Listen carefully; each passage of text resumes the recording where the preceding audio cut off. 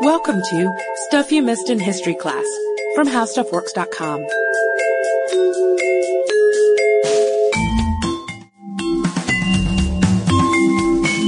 Hello and welcome to the podcast. I'm Katie Lambert. And I'm Sarah Dowdy. And for our subject today, we're going to be talking about Simón Bolivar. And I have a kind of unusual connection to the man. I took a stage makeup class in college, and one of our units was on facial hair. And for, I guess, the final project for the facial hair unit, we had to design our own facial hair. And I didn't just want to do a beard or a mustache or something. An ironic mustache. An ironic no one mustache. Likes that. That's the worst. So I Googled mutton chops and came up with a big picture of Simón Bolivar. It's like, this is my guy. I'm going to replicate this facial hair. I think I did a pretty good job of it. It was a little harder to make my nose look like this Venezuelan man's nose, but, you know, I did my best. And she keeps saying she'll bring in pictures, but I have yet to see any such No, thing. they're terrifying. I'm wearing a very feminine shirt, which does not go with the mutton chop look. Beyond his predilection for odd facial hair and lying in hammocks, Bolivar was a lot more than that. A lot of people call him the George Washington of South America. And we're going to start with a pretty fantastic quote from him. I have been chosen by fate to break your chains, and today we'll be talking about independence.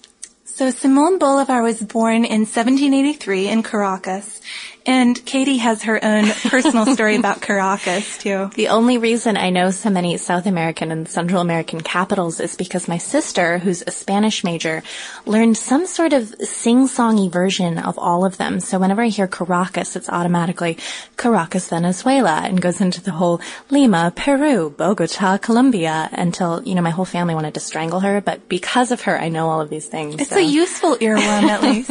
Thank you to my sister. But back to Bolivar, he comes from a rich family, but his parents die when he's really young, and like a lot of our subjects recently, actually, in our sad childhood series. But he also marries a woman who dies young, so he has a tragic youth, I guess you'd say. But it also has a lot of good points. He's very well educated, both at home and in Europe, and he had the opportunity to acquaint himself with the work of very influential Enlightenment writers. So we're kind of setting a foundation here for some of his future adventures. And we want to give you some background to some social context for what's going on. So to set this scene, we need to start with Napoleon. And Napoleon made a lot of European powers pretty uncomfortable, obviously. He keeps invading their countries. But as we mentioned in our episode that we did on the Haitian Revolution, Napoleon's effect goes far beyond Europe. And it, in fact, goes all the way to Latin America. And Bolivar is even at his coronation. Before this, of course, we had the American Revolution kicking everything off, and then the French Revolution shortly after this. It's all these ideals influencing other countries. So it's a period of ideas of freedom taking root and turning into bloody revolutions. Yeah, one revolution inspiring another. We've got a chain going on here. And Spain, of course, had colonized large swaths of the Americas, but now, Spain has something else on its mind besides governing there. They're trying to deal with Napoleon invading their country. So, you know, after they'd helped him, especially ungrateful Napoleon. But if you're in a Spanish colony and Spain isn't paying as much attention, it is the perfect time to fight for independence. Get out from under their thumb. And that's exactly what Bolivar is thinking in 1810 when the Spanish governor is kicked out of Venezuela. So Bolivar goes to England. He's hoping he can get help because obviously the English don't like the Spanish very much either. He doesn't get English help, but he does get Francisco de Miranda, who is recruited from England. And he's a pretty fascinating revolutionary himself. He'd already been in jail for treason, and he was generally scheming against Spain. So he seems like the perfect guy to be in charge of a Venezuelan revolution. Right. So when Venezuela declared independence in 1811, with Bolivar giving lots of good speeches, my favorite quote is, "Let us lay the cornerstone of American freedom without fear. To hesitate is to perish." So basically, let's go for it. The time is now. But the public opinion of Miranda quickly soured, as did Bolivar's opinion of him. Bolivar was a lot more extreme. He thought, for example, that counter-revolutionaries should be killed, while Miranda was a bit more moderate. And then Miranda signed an armistice with Spain that basically gave them almost even more power than they had to begin with. So that was seen as traitorous by the revolutionaries, Bolivar especially. So he and his colleagues made sure Miranda didn't leave the country and then handed him over to Spain, and Miranda spent the rest of his life in prison. He died there. But just because Miranda has blown things, Bolivar's not about to get out of the game, and there's still a strong push for Venezuelan independence.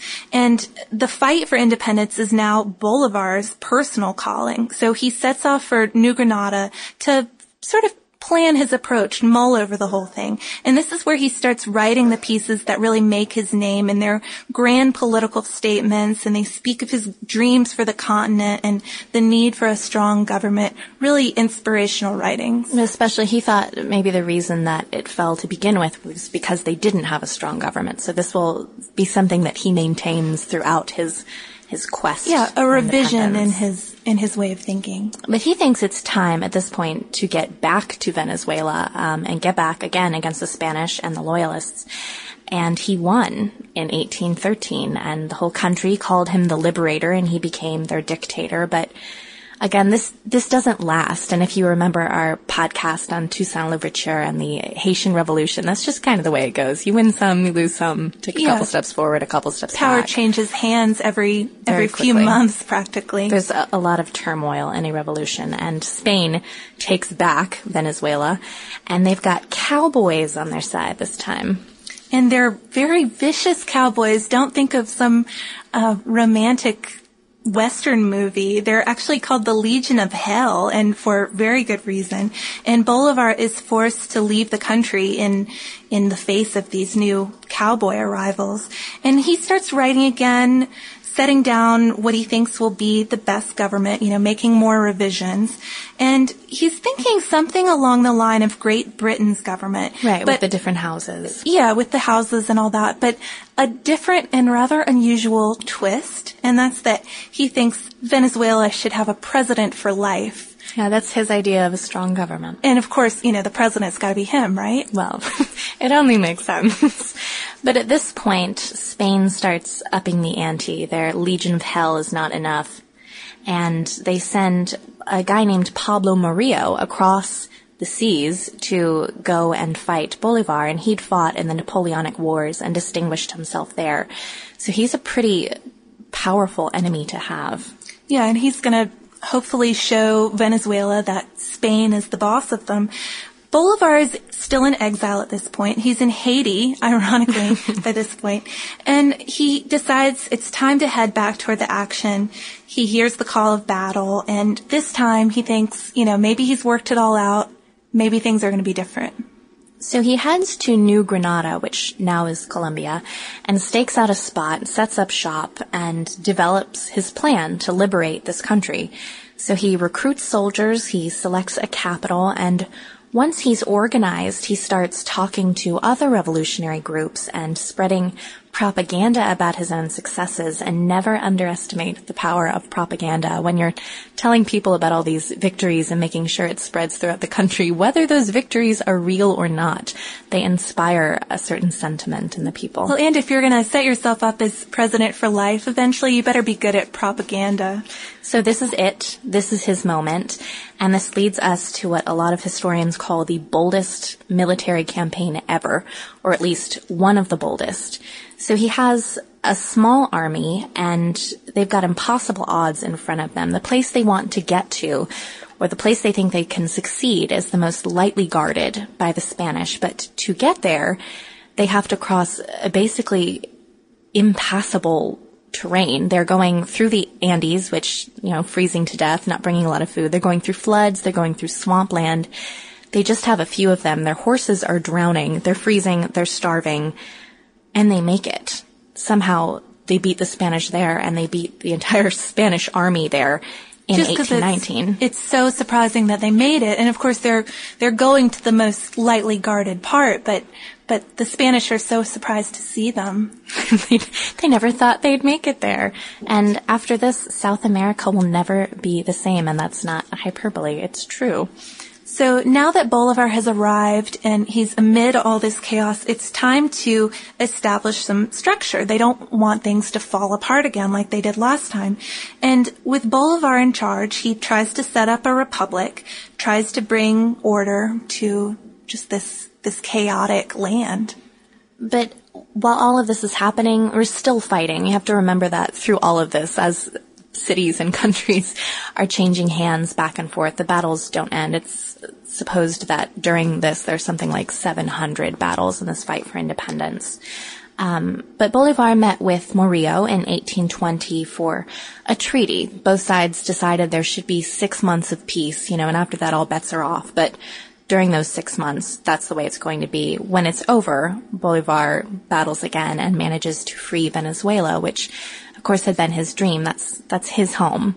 So it was a big deal for him. And in the midst of all this fighting, as a side note, he met a woman named Manuela Sáenz, who was pretty much the love of his life and, very romantic. Revolutionary love. Exactly.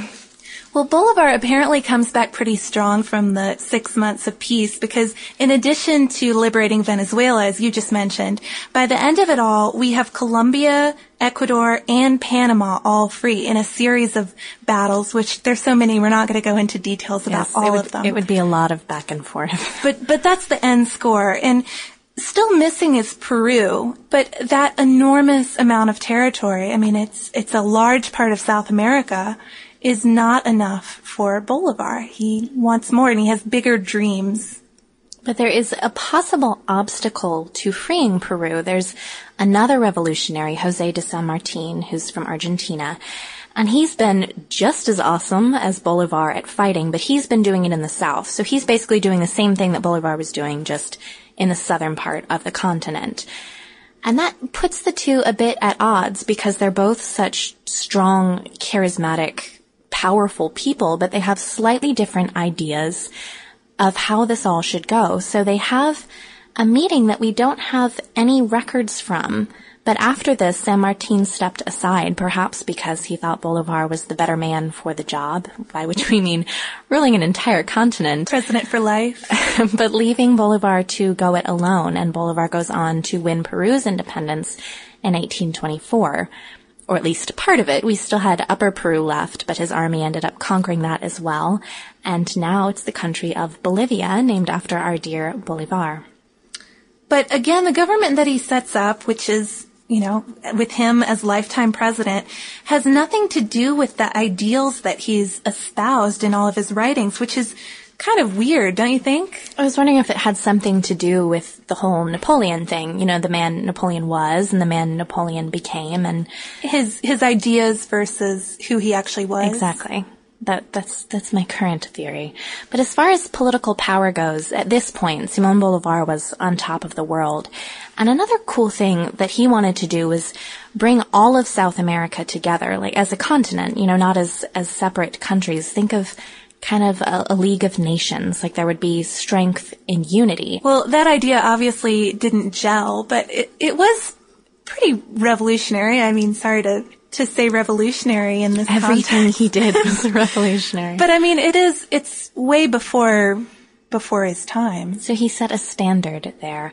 After this, his influence declined as well as his health, and civil war and various other fights took something out of him. An assassination attempt was made, but it was tuberculosis that killed him in 1830. And another interesting thing we were reading about, we should mention that he was an abolitionist who freed his own slaves, but didn't pass any sort of abolition laws. We were wondering what you all thought about that. If you'd like to email us at historypodcast@howstuffworks.com, because of course he had the idea that South Americans were slaves to Spain, so maybe he thought that was far enough. I'm not sure, so send us your thoughts. Yeah, we'd also like to emphasize just how daring he is.